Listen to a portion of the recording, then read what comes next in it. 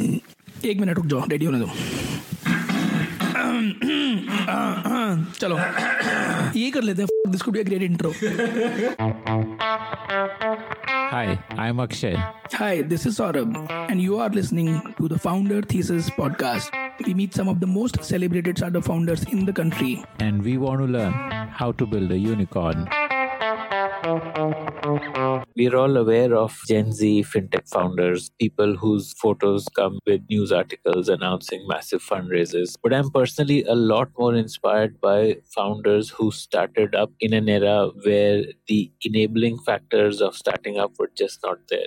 And today I'm talking to one such founder who is Mandar Agashe. Mandar is the founder of Sarvatra, which means everywhere. And Sarvatra is literally everywhere. It's powering the plumbing of our financial system. It's what enables the next gen payment companies like a Paytm or a Google Pay or a Phone Pay to exist today. And Mandar started up way back in the 90s when even the word startup did not exist. He was starting a business, not a startup.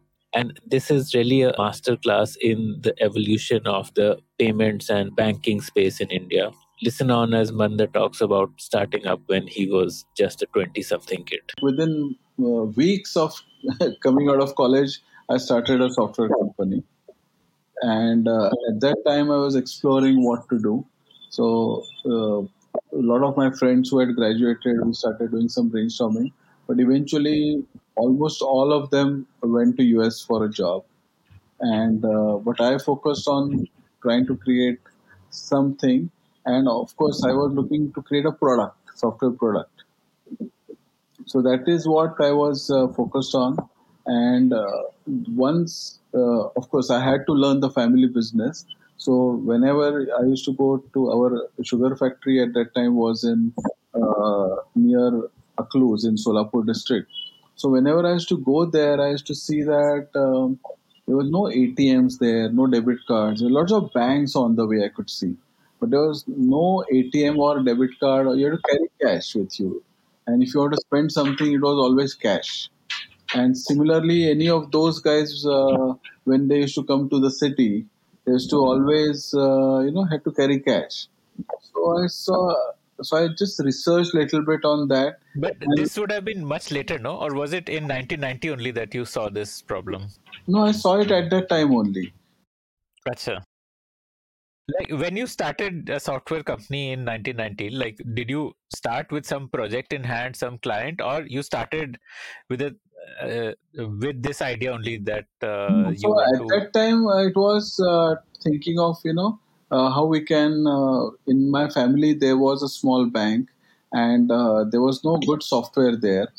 So I said, okay, can I try to computerize? At that time, it was all EDP departments and computerization and this and that. So the thought was, can we computerize the bank? And that's how we started little bit. I started tinkering with the whole thing and started going up the learning curve. And that went on for a couple of years while I was learning the family business. I was looking at that, and that's when I founded the software company. Okay, so basically, first couple of years after graduating, you were involved in running the family business, and as part of it, you were also involved in digitizing the cooperative bank that was owned by your family, And which is where that's where I learned, okay, what is banking software, all those things I got to know. I was also trying to put ERP systems in my other businesses. So I was getting exposed to what products are available, what is not available. And it was a very initial phase, And I was running the pharma group of the company. So I was getting exposed to how the pharma industry works. And then I thought, okay, can I get into medical software? So I was exploring things, I was thinking what could be that big opportunity. In fact, one of my first softwares I did was for Tata Cancer Hospital. I did a cancer research software for them, and it was inaugurated by Mr. Ratan Tata himself.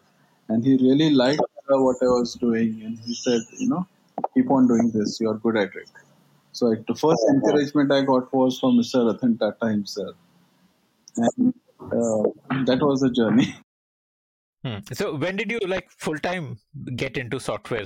Like, left the other family businesses and So around, I would say, around 96, 97 is when I realized that this is a very big opportunity. And by that time, I was visiting my friends in US. When I used to travel, all my friends had gone into different companies, and Indian software industry was really, really growing. One of my uncles, I think Infosys IPO had also happened, no, around that time. I was not aware of it. Yeah. But, Okay. the thing is that then No, that happened later. yeah, then I went to US. One of my mamas, which is brother of my mom, used to work on mainframes in the US. So he took me to Comdex, which was one of the leading, what you can say, leading festival of of hardware and software and gadgets and so on and so forth. And there, the keynote speaker was Bill Gates. So we went all the way, drove down from LA to Las Vegas just to be at the complex so that I could hear Bill Gates speaking. And we reached late and the hall was closed. In front of that same hall was another keynote speech being given by a relatively unknown in India kind of a guy, and that keynote speak was given by a founder of a hardware company called Next, and that guy was Okay. Steve Jobs. That is. Uh, And how do you say relatively unknown in India? yeah, because at that time Bill Gates was very very popular, but and I actually got a demo of presentation keynote speech, and there was very few people in the hall. Everyone had gone to the big hall, and firsthand, I was exposed to the brilliance of Steve Jobs, and I could see, and there he showed the power of relational database. So he showed what can happen. NEXT actually was specializing in database of, and through graphics he showed how he could connect different databases, and that could lead to a complete revolution in this. And that's when it hit me that anything which is around database is going to be very very big. And he gave example of banks, make how you can do things like that, and eventually that thing was, I think, taken up by Oracle. Tell me something like what was the scenario pre that time and post like, relational database you're saying is like was a game changer. Yeah, Can you help me understand how, like, what was the situation before relational database and how did relational database become a game changer? so it was like what you call big data is what it was in those days, right? Only mainframe had this entire big data, and then you had to put everything into that big data, and then you do research on it or do data crunching and all that, and that's why you required mainframes and what are supercomputers and everything. But when the smaller computers came, it was a relational database that need to basis you can connect databases and do some search. Like as an example, you will have a database of only name and address, and then you'll have one more database of say name and age, and then you connect both, and you want to know all people with this age staying in this pin code. Then you could connect two databases, and that's what Steve Jobs actually showed on screen. Just by drawing a graphical line between these two databases, now you could search across both, and it like blew my mind. Like I said, wow, this is going to be that big game changer. And So pre-relational databases did not talk to each other, or they talk to each other no, only in a mainframe environment and not on a personal Um, computer.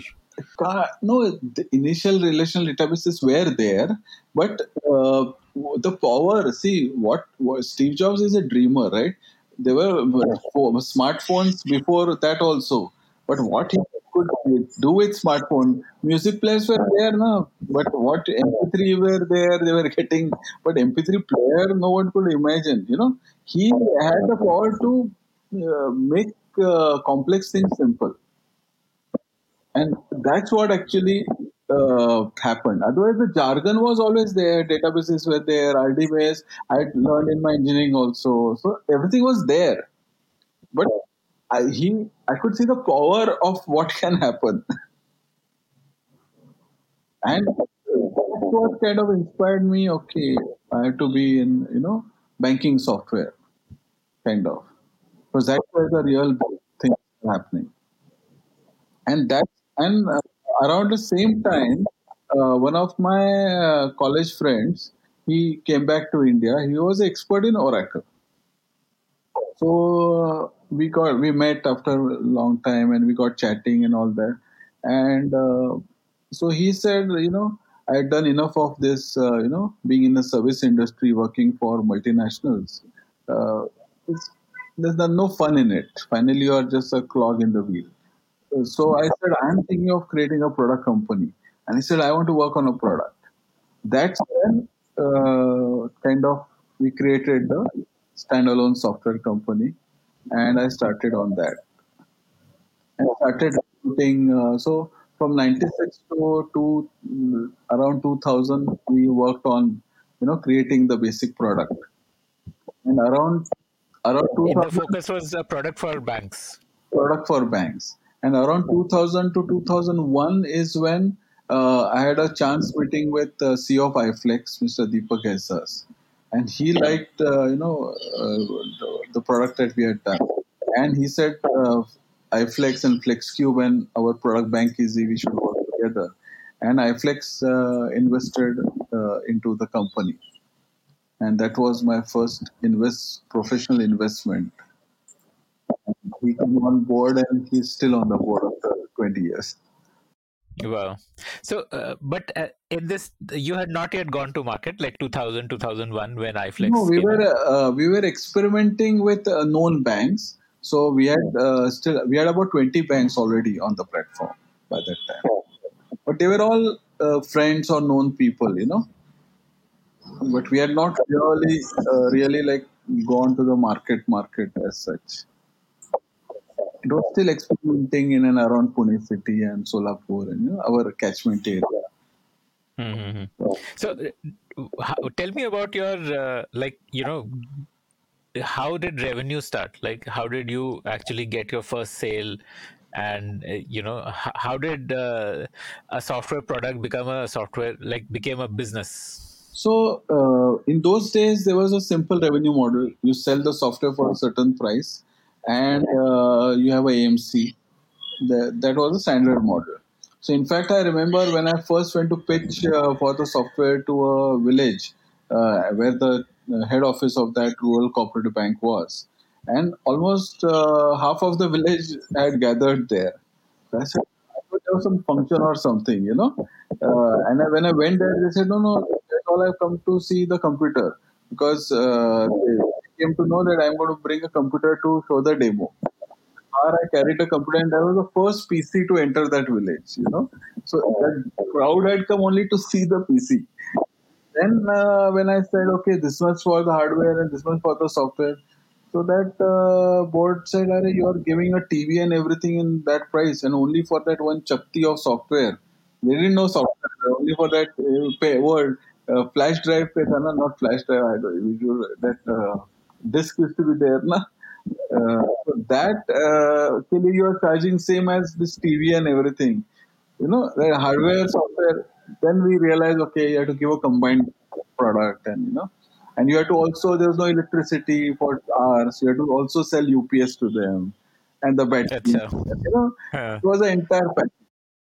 Why did you choose these banks? Why not choose metro-based banks? Like you made your software for any bank, or you made it for cooperative banks? No, we went into the known banks, and they were all cooperative banks. And the large banks already had hardware and software from big companies and big, you know, there was nothing, no market to go to an SBI or, like we are a startup. Now, so we went to those banks who there was no software. Naturally, we went there for. And that's how we slowly started, what you can say, giving that. And then what happened is that I realized that even after all that, there is no connectivity in rural India. So I said, what's the point in giving a core banking system when there is no connectivity only? That's when we started again the phase two of the company of how we can create a point of sale based, today what you call micro ATM, that you can withdraw cash, you can do your balance inquiry and all that. But I looked at it as a CBS terminal. So I said, because that POS machine could dial in on a copper line. There was no mobile also, by the way, at that time. So it was a POS machine which could dial over a copper line, connect to the central server, and do a transaction. So it was a core banking system made for rural India. And to create that, we had to create the switch. And what is like today the whole payment infrastructure, and it's so common words. At that time, it was nothing. It was just how do we make it happen? How do you make the customer's account portable was the challenge. Because the account was only stuck in that branch. Even the other branch to Okay. that customer that he belongs to the same bank. If he carries a check, only he was known. No? Hmm. So tell me something. What was the rural cooperative banking industry like at that time, like early 2000s when you were Same, going and same selling to as them? same as today. That way, it was basically around. Like how big is that market? Because sitting in There a are, city, I yeah. think of only ICICI, SBI when I think of banks. So I don't know. Is that a big market, the rural So cooperative number bank? of banks, yes. If you see that there are total at that time 2,000 banks in India. Out of that, 53 banks had a debit card, which were all urban banks. The rest did not have a debit card. They were the small cooperative banks. So number of banks was huge. The number of customers they were servicing was huge. Because 70% of India lives in villages. So they were the last mile for them. And most surprisingly, all of them are called urban banks. They are called the urban cooperative banks. So many people in Mumbai said, why are they called urban cooperative banks when they are in rural India? I said, because you are looking the other way. For a villager, he has to come to Taluka place, which is urban for him, and there's no bank in his area. So he comes to urban area and he comes to the Taluka place and it's an urban cooperative bank. So it's an urban bank for him because he stays even deeper rural. So that's why they are called the urban cooperative banks. Not and actually they're in rural India servicing that. So, but I found that they were very what you can say. um very innovative. Each cooperative bank had its own specialization. They are like the community banks of the US. Like US has a similar community banks. There are 15,000 community banks in the US. Again, very similar to Indian cooperative banks. There are similar. Is there a separate RBI statute under which they get formed and all? Like, because I know RBI doesn't give banking licenses easily, and I mean, You are asking in so India or in the US? in India. No, so India same like US. So basically, the this beginning of all this is in an institution called the credit societies. So credit societies where some group of people come together and they create a financial institution. It's called the credit society. In US, it is called the credit union. So there were credit unions started in India by cotton farmers, by different people, or say employees of steel factory. They start a credit union, and that is how it started. And as those credit societies became very large, RBI gave them a license to operate. For example, Cosmos Credit Society, Saraswat Credit Society became Cosmos Bank and Saraswat Bank. If you like to hear stories of founders, then we have tons of great stories from entrepreneurs who have built billion-dollar businesses.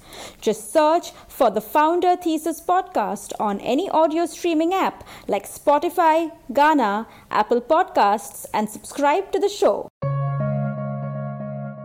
Okay. So you had to first be a credit society and then you became a bank.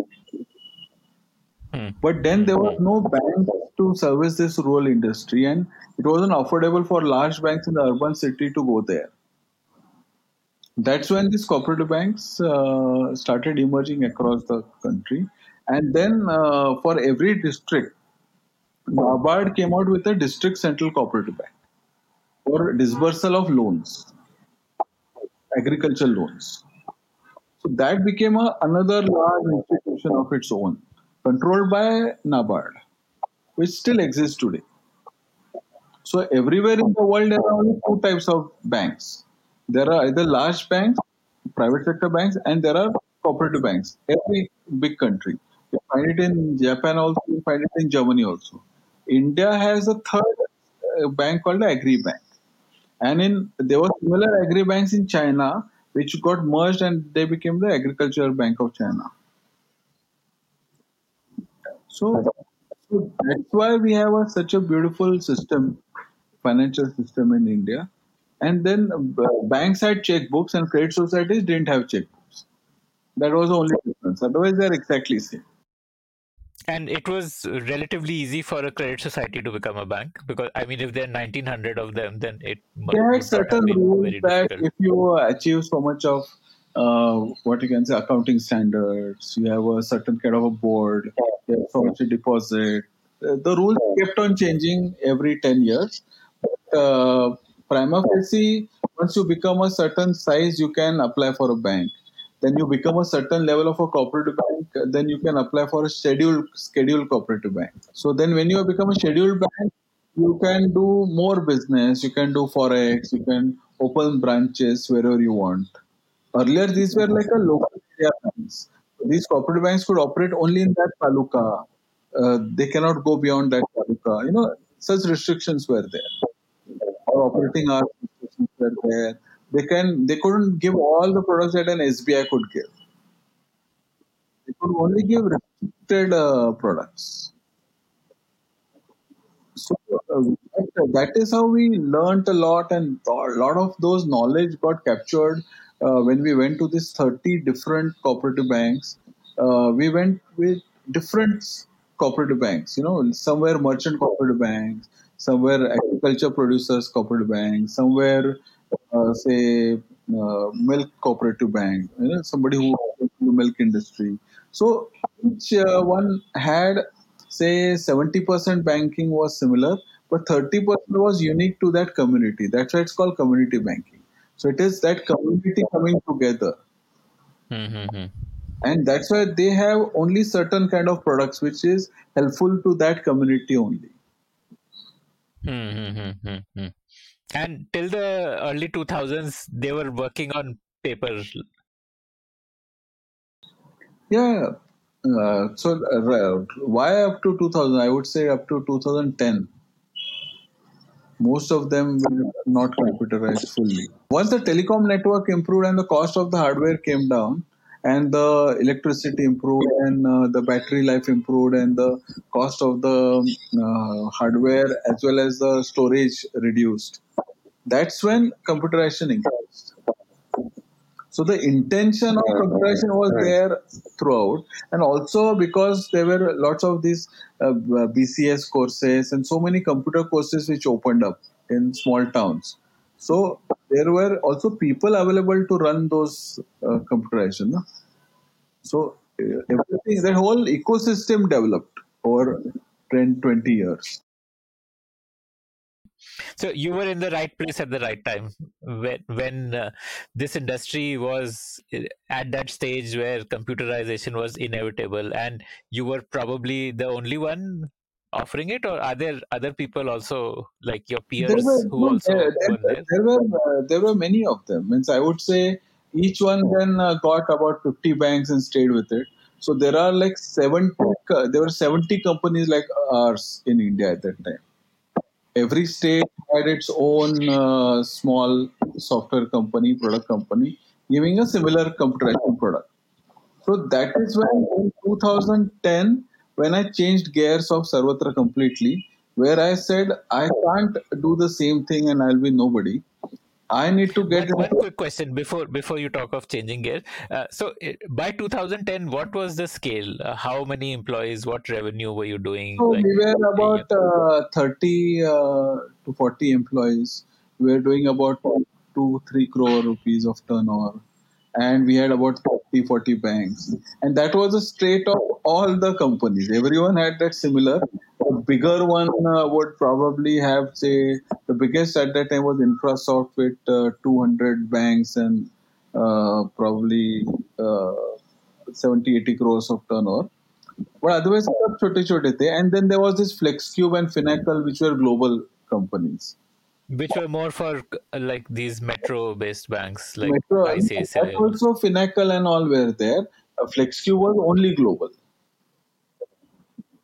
So having an investment from FlexCube did help us understand, the software, how to view yourself, how to organize yourself, how to get the whole professional. Coming from a family business, you are not used to many things, because you are always the boss ka son, so you always get treated differently, When you are a professional CEO, you have to start behaving differently,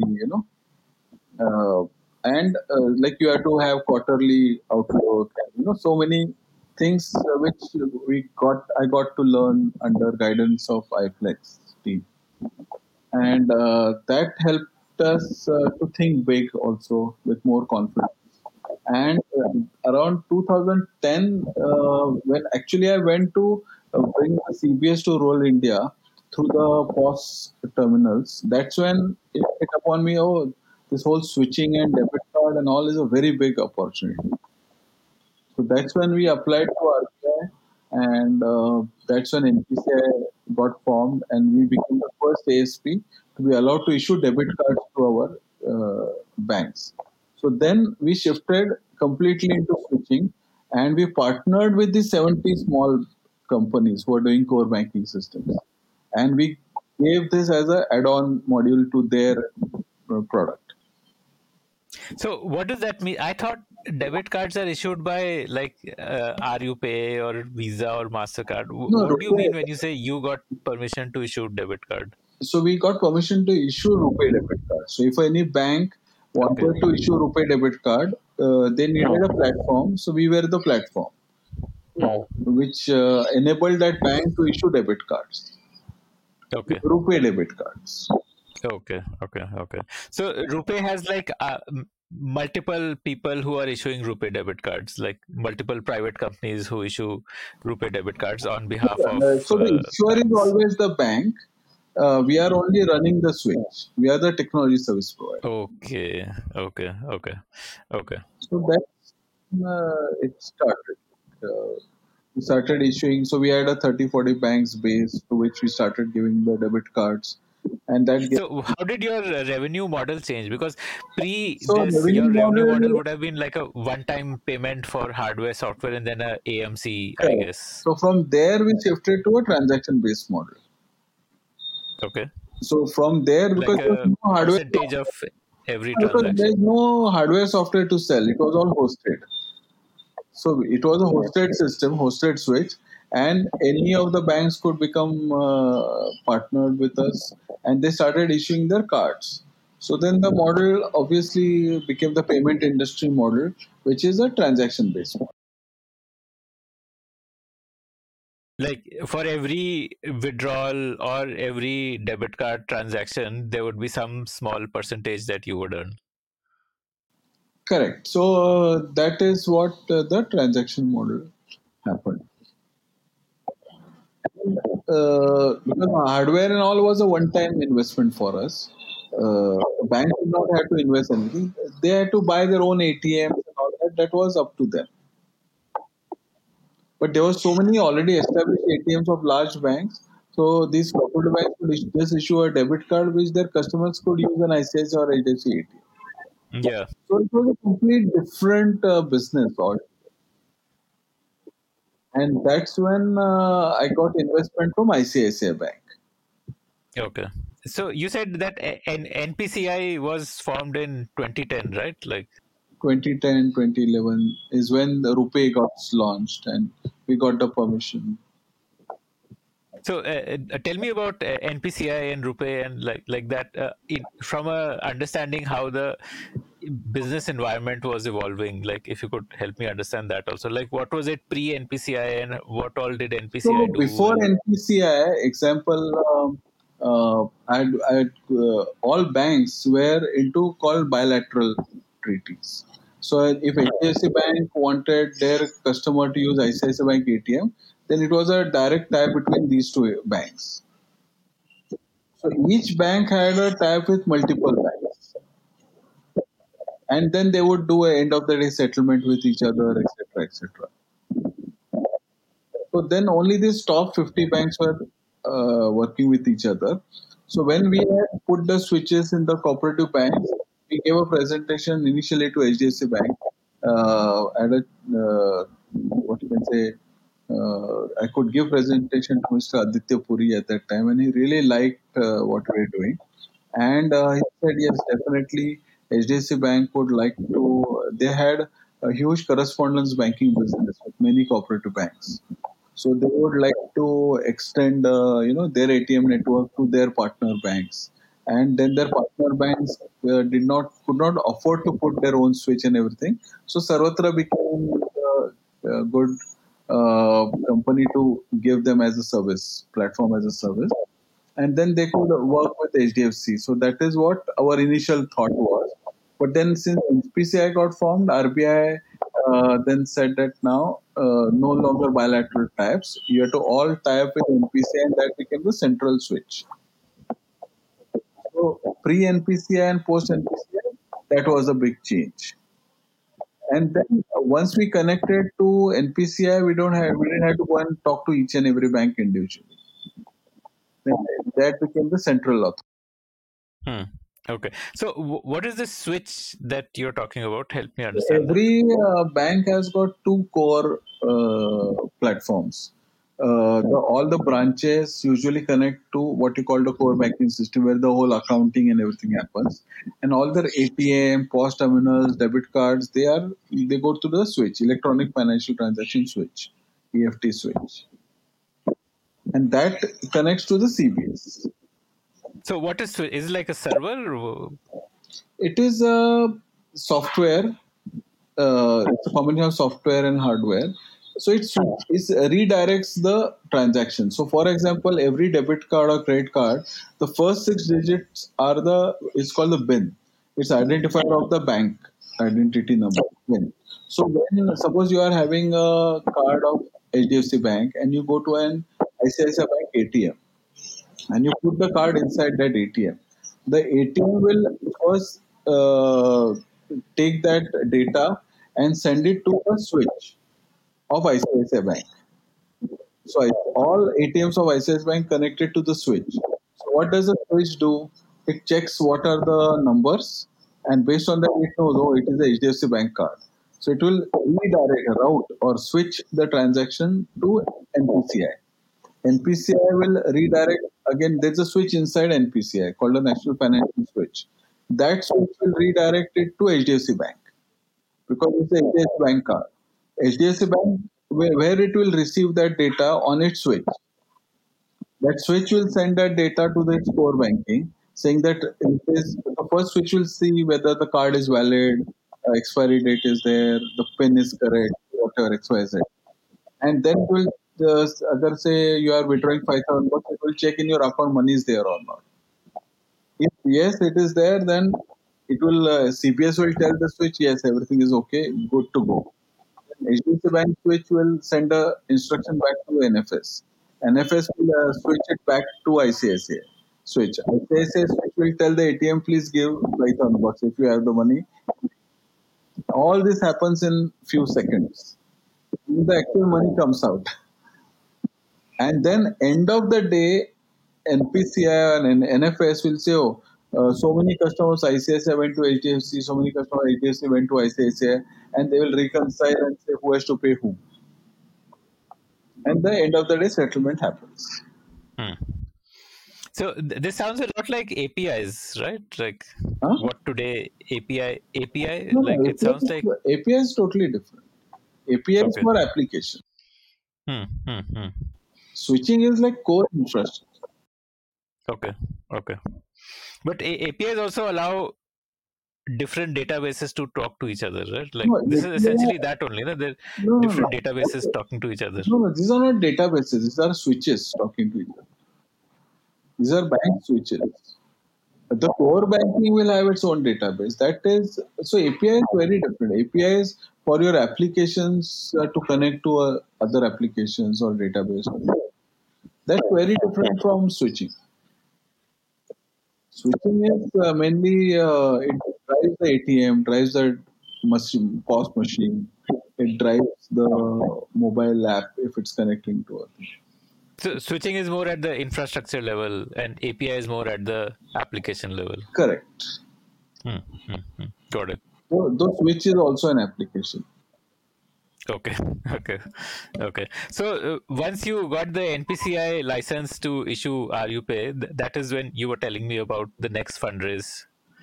Yeah, so that's when we got a fundraise from ICICI Bank to expand and do more of what we are doing. So then tell me the progression from there. So then instead of being one of many core banking software companies, you then became a Came to India's first switching company for cooperative banks, and that's when HDFC Bank, ICICI Bank, and then at that time Yes Bank, Axis Bank, all of them partnered with us to sell the switch to their correspondent banking banks.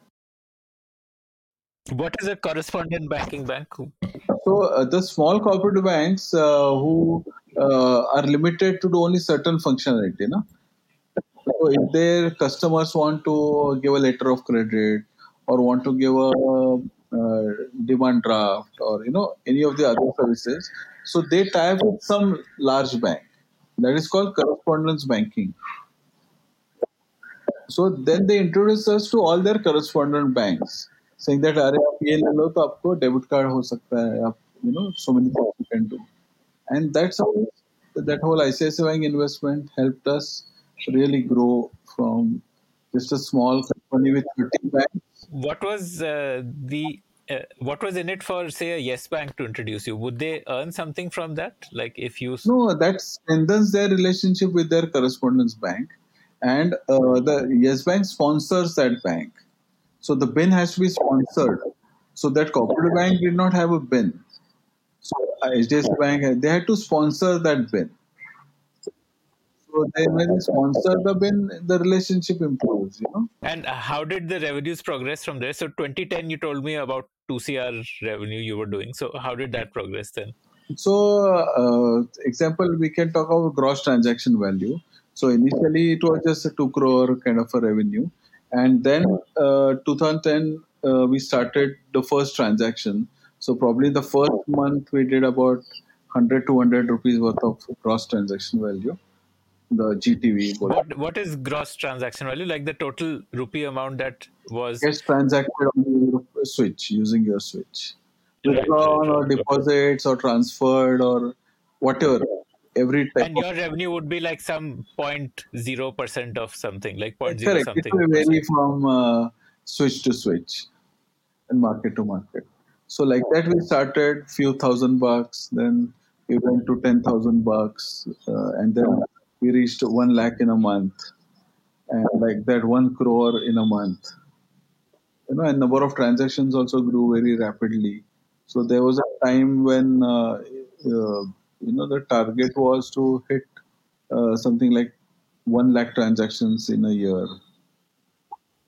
And then it kept on growing, and then new products got introduced by NPCI called IMPS.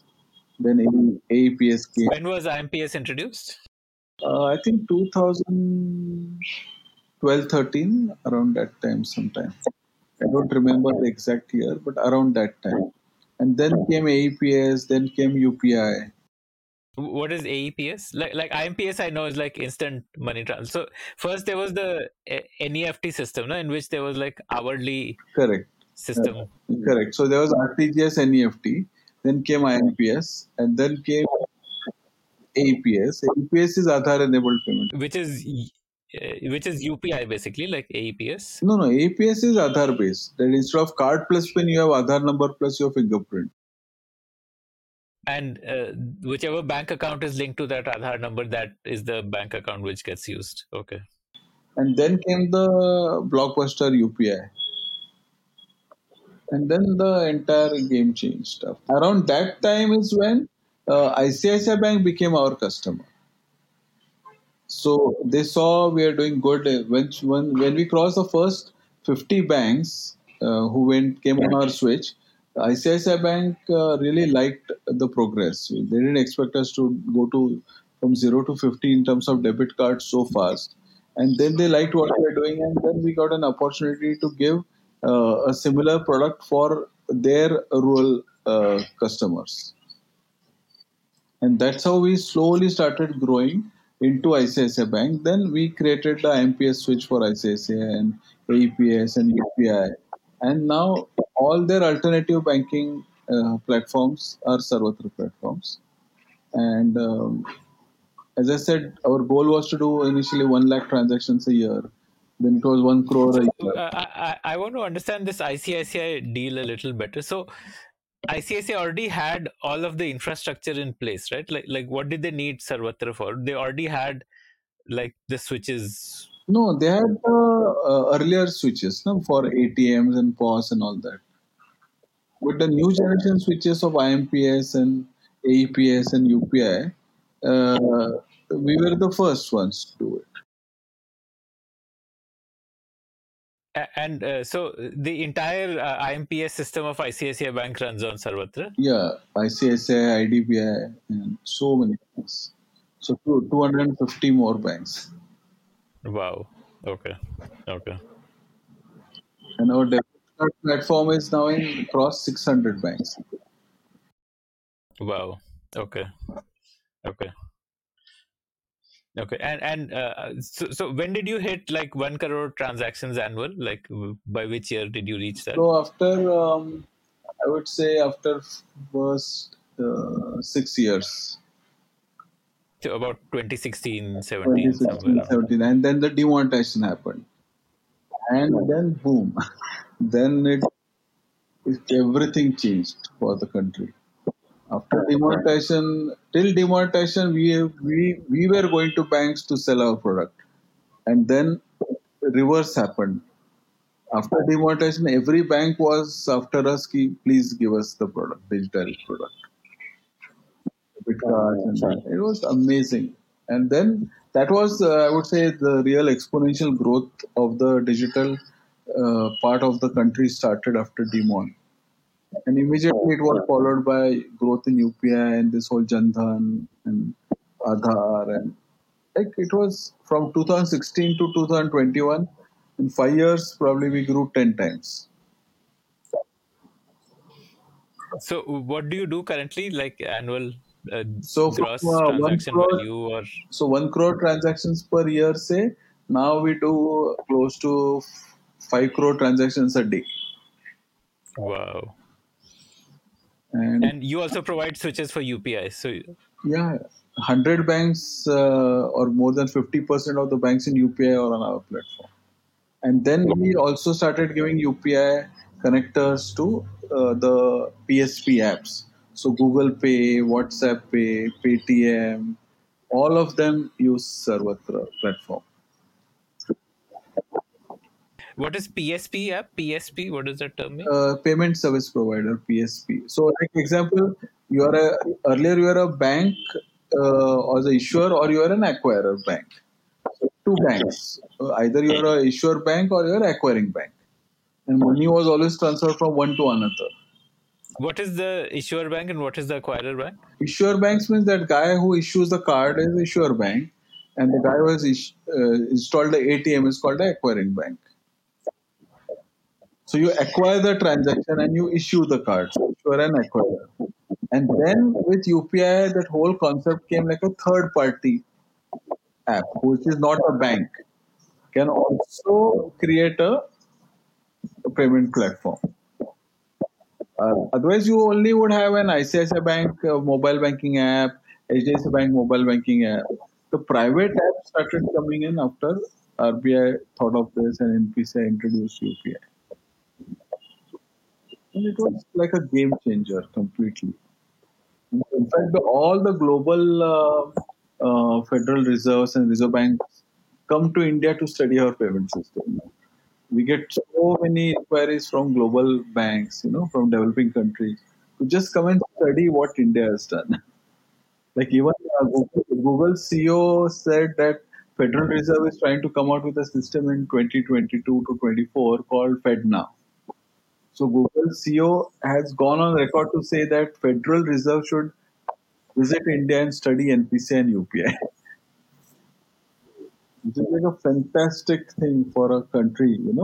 First time a Indian product is being like looked at like global. People are studying. Otherwise, we are always studying. Are udhar kya acha hai, idhar kya acha hai. First time a Indian product is studied by global people. So, and what is the kind of revenues that you do? Like, I can tell you GTV last year we did a GT of $10 billion or 75,000 crores. wow, And we are growing at 30 to 50% year on year.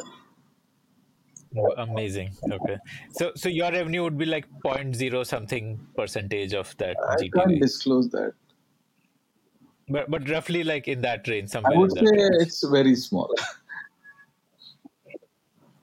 but still satisfactory and we are profitable. Yeah, because the base is so massive. And is the payout different for different like IMPS, UPI, and Yeah, uh, debit card transaction? And yes, of course. so what is the hierarchy like? Which is the Uh, costliest, like highest transaction, and which is the lowest? Obviously, UPI would be the lowest, I'm yeah, assuming. credit card transactions are the highest, MDR you get highest, and UPI is the lowest. Who foots the bill for this? Like when there's a UPI transaction? The bank does it because the whole idea of that is that though you may not get money for the transaction, the merchant will keep that much balance with the bank. So bank enjoys the current account float. Which bank? The bank of Who the have customer making the payment or receiving? both, no? Means like you will have some customers who are paying, so you have to keep money in the account so that you can use the system, no? So like example, we had done a study for a small cooperative bank that before we gave them debit card platform, when salary was deposited in the bank, next day there was a huge queue and people used to withdraw the money and go home. Once we gave a debit card, people stopped taking the money away because they know anytime they can go and take it. So that float, which was 50 lakh rupees, went to 9 crore rupees for that one small bank in rural India. So just imagine what UPI must have done to large banks. Because unless you have money in that UPI account, you will not be able to use UPI. And unless if you're a merchant, if you're getting paid by UPI, the money will come into the same account of the bank. No? So it's a game of the float. Help me understand this float concept better. So when you say like float went from 50 lakhs to 9 crore, how did that happen? What does it mean? Like, So, for example, suppose you have a salary account in a cooperative bank, okay, and you are getting say 50,000 rupees salary. Correct. Normally, you will, if you didn't have a debit card or anything, you would go and withdraw 25, 30,000 because you will need it over the month.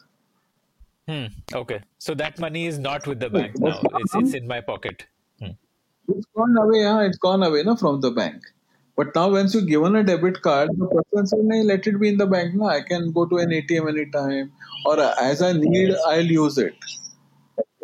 So then the money remains with the bank, which is a low cost deposit for the bank. No?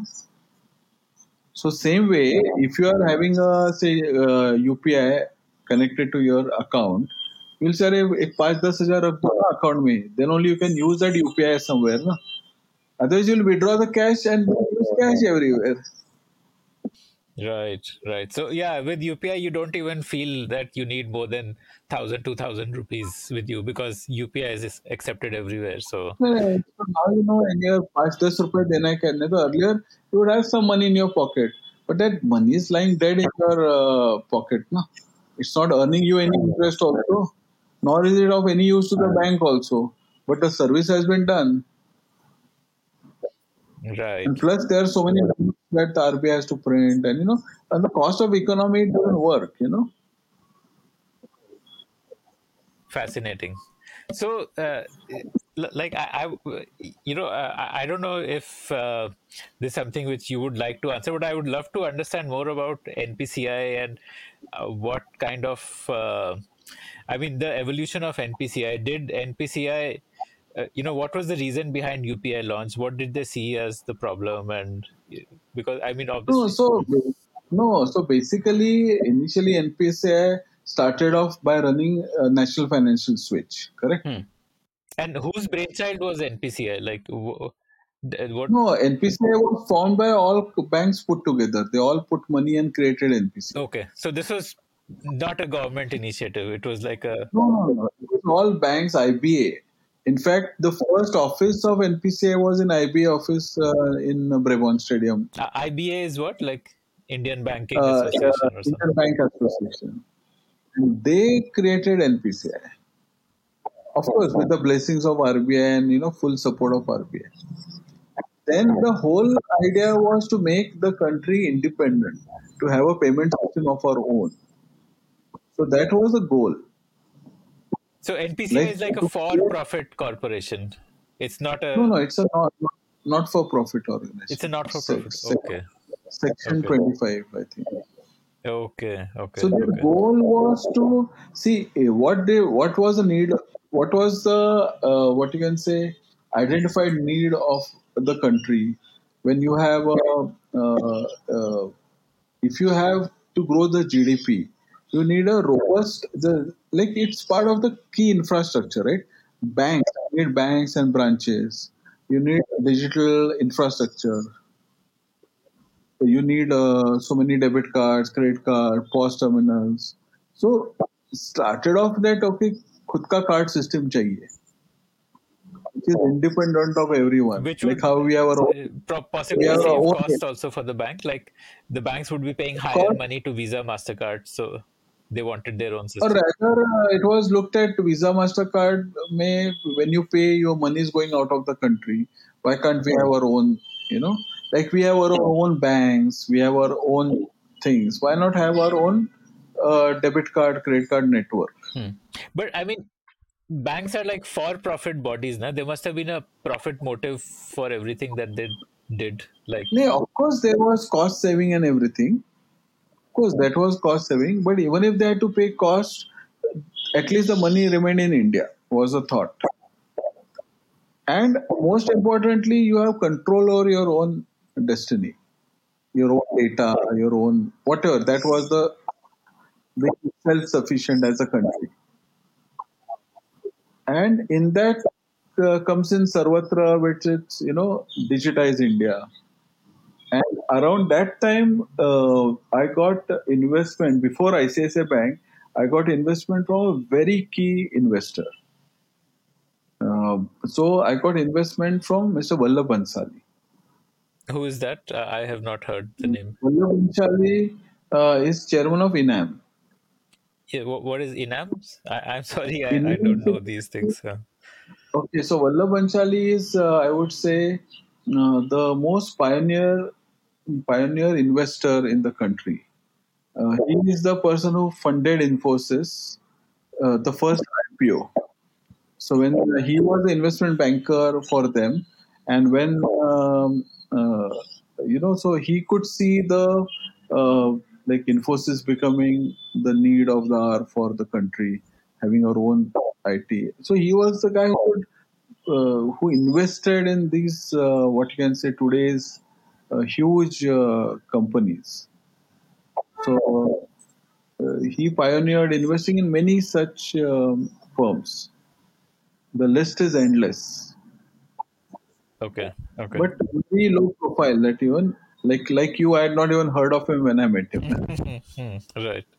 But his goal and my goal matched that we wanted to do something for the country to digitize India, and me being a product company when all my other what can say friends and colleagues were into services, I was into product, and so he liked all that, and he kind of also supported us not only financially but also giving the management guidance, Mentorship. mentorship, and and today is a chairman of Sarvatra Technologies, and she has been a huge guiding light for us, and you know, and I would say he is a stalwart of the finance industry in India. So Enam is like a investment bank. Yeah, it was the topmost investment bank in the country. So if you see all the pioneering companies, you will see their investment banker was always in different fields, so not only software, whether it's software or entertainment or banks or just name it. And so that, see, it was, now I look back, I think it was quite a brave effort to when to just focus on giving a products in India, being a product company in India. Like when I look back, I would think that, I didn't, there was no so much analysis or internet or the thing so much, but it was just what felt right we did. And that is still our mantra. We'll do what is right. And when I was told, "Arey, there is some protocol IMPS," nobody knew what was IMPS. So I said, "Yeah, we have to do it. It sounds great." And NPCI just kept on coming out with these great products. Like now, the new product that we feel will be very very big is Bharat Bill Payment System (BBPS), which is superb, where you can all types of bill payments you can do. So combination of UPI, BBPS, AEPS. Example, in this COVID lockdown, the star product, everyone thinks it's UPI. Correct, but UPI, of course, is a star product. But a real, what you can say, star product of NPCI is AEPS, where when the urban poor or urban labor suddenly went back to their villages, they found themselves with money in a large bank where their saving account was there in the city, but no branches around and no way to access it. They didn't even have a debit card, but they could go to a business correspondent and put the Aadhaar number and withdraw cash just using their fingerprint, no debit card. And I saw transactions go up from like 2 lakhs a day to 60, 70 lakhs a day. If AEPS system was not there, I wonder what would have happened to those guys. When there was no way to walk to an ATM, banks used micro ATM and went to societies and gave people money. Mm-hmm. So tell me about the Just- concept of a micro ATM. So micro ATM is nothing but an ATM, but instead of actual cash coming out of the dispenser, a person carries cash and whatever is the slip पे जो amount है उतना cash वो दे देता है. So micro ATM is exactly ATM. Whatever you can do on ATM, it happens on the micro ATM, other than the cash dispenser. So he has like a mobile app which is used for. Mobile app or mobile POS terminal, point of sale terminal, mobile POS terminal. So he comes to you and you say, "Oh, I want to deposit $2,000." So then you put your debit card inside, put your PIN, put the amount, and the slip comes out. Yes, now you can deposit 2,000. And you give 2,000 to that guy, business correspondent. Or similarly, you can withdraw 2,000, or you can check your balance, or you can check your mini statement. Whatever you can do at an ATM, you can do there. Other than the so ATM is automated teller system, right? Here is a what you can say a assisted teller, a person coming to you. And because of And, mobile, it is portable. and this is So also because a of unique Indian innovation, or is it a global concept? see, POS, merchant POS are there globally, but using that merchant POS as a micro ATM is quite unique in the country. And who are the companies who run these micro ATMs? Is it run by banks only? Like ICICI would Banks be. and their business correspondents. So RBI created something called a business correspondent, which are associated with every bank. So where branch is not there, a business correspondent is there. And are there private companies also that run these micro ATMs? Yeah. So business correspondents are all private companies. Okay, so but these would be like mom and pop entrepreneurs, like not No, no, not no. large companies. No, large company like Sarvatra is a business correspondent. Like that, there are many So top class business correspondents. what is this business model? If you can help me understand, like It's the same transaction based, no difference, but you are only doing the last mile. so a business correspondent company would be a company that would have, let's say, these micro entrepreneurs who are carrying around POS machines, or they install POS machine in their shop. Or not necessarily, or it could be a company like Sarvatra who says, okay, in our branches of our corporate banks, we'll set up a micro ATM. So, so it may not be only mom and pop person. And these companies would But all telecom guys, telecom guys are doing business correspondence. Acha, so an Airtel store would also have a POS machine like Airtel. Correct, Okay, okay. So correct, Airtel would also be running a correspondence correct. business. Okay, All medical outlets are doing it. Chains of medical outlets. there's like a additional source of revenue for anyone with a retail presence, like who has a large rural retail presence. They can take this up as an Yeah, additional source of revenue. yeah. Or there are credit societies who do it as an additional business. And for this, you have So, to tie up with one bank, or again, is there like a centralized license, banking correspondent no, license? no, it's multiple banks you can type. Okay. So, how many banks have you tied up with for your correspondence No, business? we are doing it only with one bank right now for a particular set of uh, customers. Hmm, got it. Okay. So, what is there were a couple of more questions I wanted to ask on NPCI. I wanted to understand, like you told me, the thought behind the Rupee system. What was the thought behind UPI, and how did that come about? And It was a natural evolution where now that it's like once you get used to like how you got used to a basic smartphone, then you wanted apps on the smartphone, and then you wanted a camera on the smartphone, and you want a video on the smartphone, then you want a music player on the smartphone. So it is natural for that after you have a debit card, can you have a mobile based app to do transactions? Then naturally, can you use that mobile banking app to do person to person fund transfer? And can you also use it to pay for in the shop? Why carry a debit card?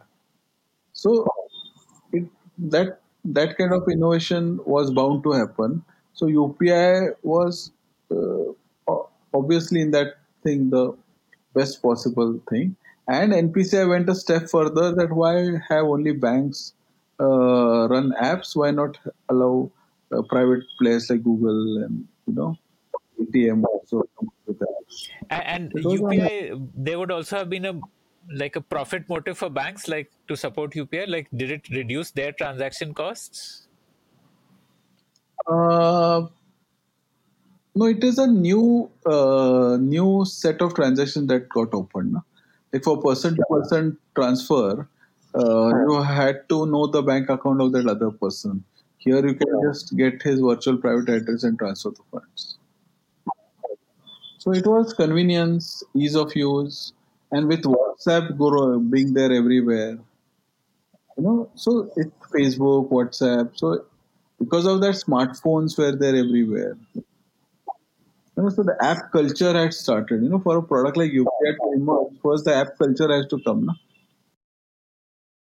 Okay. And Beam is by NPCI, or like? That's their own app of the government. Beam. Like you have Google Pay, Paytm. There's Beam app. But Beam is not like a government app. It's an NPCI app. I'm not sure who owns it. Could be the government also. It was a representative of what's to come. So then the other private players could see it and say, "Oh, we can also develop." or banks could So like Beam that. was like Google had that line of phones Nexus, where the goal was just to show hardware companies on what they could do with Google Android. I am not sure about what was that. I think they bought Motorola with a different purpose. Right. Yeah. And what is Bharat Bill Pay system? If you can talk about that, like you're saying, it's the next big disruption. So Yeah, what is it so exactly like? it's like all billers in India are available under one roof. Like how National Financial Switch, all ATMs got connected to one single thing. Similarly, now all billers in India, all electricity board companies, all telecom companies, all your DTH, everything is under that one. So once you are, say, a bank introduces a Bharat bill payment, their customers can pay bill of anything, And electricity how or would the DTH. identification happen? Like, if I pay my electricity bill, how will the electricity company know who I am? Like, is there an Aadhaar based identification? Or No. There you actually pay in real time. No? So consumer ID you have to give. no, No? I mean, okay.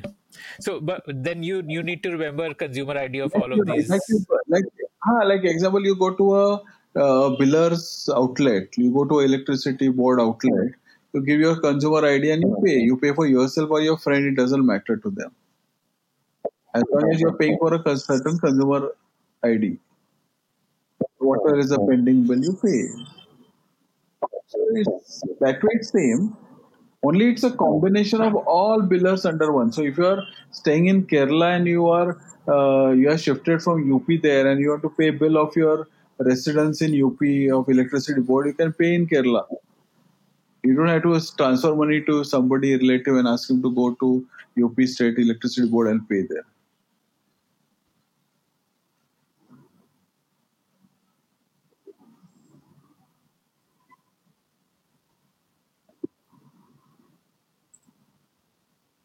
I think the connection was lost. Okay. Hmm. So right now also you can pay online, right? Like most of these electricity companies have a system to pay online, and even bank apps, like through the ICICI bank app I can pay. So this is just like an But aggregator when for you pay that, like. online, no, no, no, when you pay on ICICI today to their bill payment system, you will see the Bharat Bill Pay logo there. So the platform behind is Bharat Bill Pay. So you can see a BBPS logo there. And is this also So bringing online companies who are not earlier currently offering online? ICICI would earlier ICICI would need to type with many billers, example. Hmm. Hmm. Instead of that, Hmm. now they connect to Bharat Bill Payment and now all billers are there. Okay. So this is again that same Rupee, or not even Rupee, but it's like that. The first thing which NFS, NPCI did of debit card correct, NFS, interoperability. correct. Or ATM interoperability.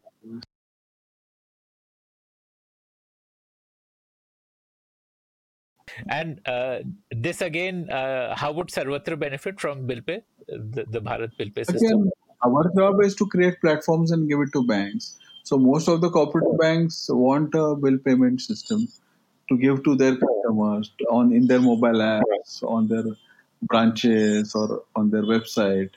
So then they use our bill payment platform and they can do it. Mm-hmm. Okay. Uh, and this would reach the cooperative bank through your partnership with the software companies who provide them the core banking solution. Not necessarily because this goes directly into the mobile banking app.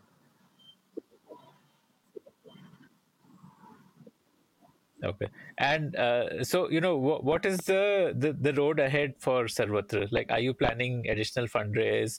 What next? Like. So our, I would say, already there are huge number of platforms we are given to the banks, but still there is only hardly 10% of their customers who are actually using some platform or the other. and out of the rural customers, only probably 20% of them have a bank account. So actually, we are not even scratched the surface. So first is to try to get all customers of the bank to use the digital platforms that we are given, and then that catchment area around the branch, make all those who are not on any of the who are not customers of the bank, to try to make them customers of the bank by giving them products that appeal to them along with the banks. So that itself is a lifetime job. So essentially, you're saying there's a large unbanked population and there is a large population of people who have a bank account but are not using it digitally So properly. correct. Correct. So there was two things. There was unbanked population and there was underbanked population. Underbanked is having a bank account but no facilities. So we defined financial inclusion as making the underbanked banked. Like example, if a customer of a ICICI Bank in Nariman Point, what all the services he can avail because he's a customer of ICICI Bank. Same services I wanted to give to a customer of a rural bank. So all the services available at his doorstep, at his affordability, at his level of connectivity, at the level of infrastructure available. That is that's the goal of Sarvatra. That's why the name Sarvatra. Anywhere. So why we call ourselves Sarvatra is because of that. We want to make digital and banking available everywhere. So, are you planning to acquire also some companies to increase the product portfolio and what all you're offering to your banks? Like, is that Not one of the really. ways, like acquisition as a way No. to?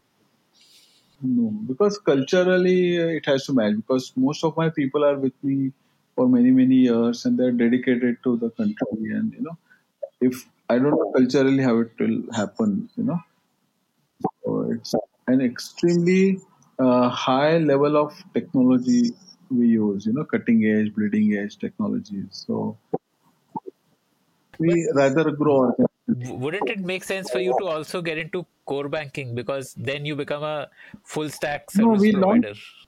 we launched our own core banking. We always had a core banking, but we never paid attention to that. But now the demand came from our banks that they want a web-based core banking, and that's when we realized that there was no good web-based core banking.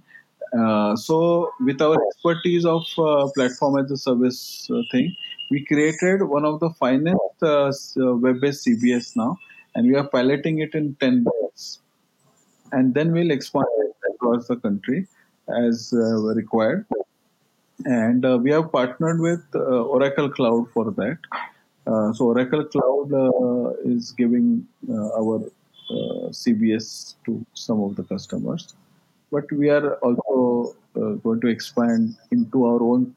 So we have our own private cloud also, which is based on again Oracle technologies. So so So we the are current expanding. CBS tools are like based on like can be run only on Windows machines. Like you need to download and install a software to run it. You can't just open a Uh, browser window and log in. No, you can. There are lots of what you can say CBS which are web-based CBS. So web-based CBS are there, but we are a cloud-based CBS. So we are the first cloud CBS. So, but So wouldn't a web-based web-based web-based CBS necessarily be cloud-based? Like, no. See, web-based CBS means what? The data center is within the bank, and through browsers, all branches connect to that.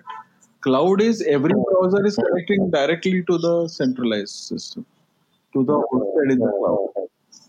So, example, your office mail is a web-based mail, but your Gmail is cloud-based mail.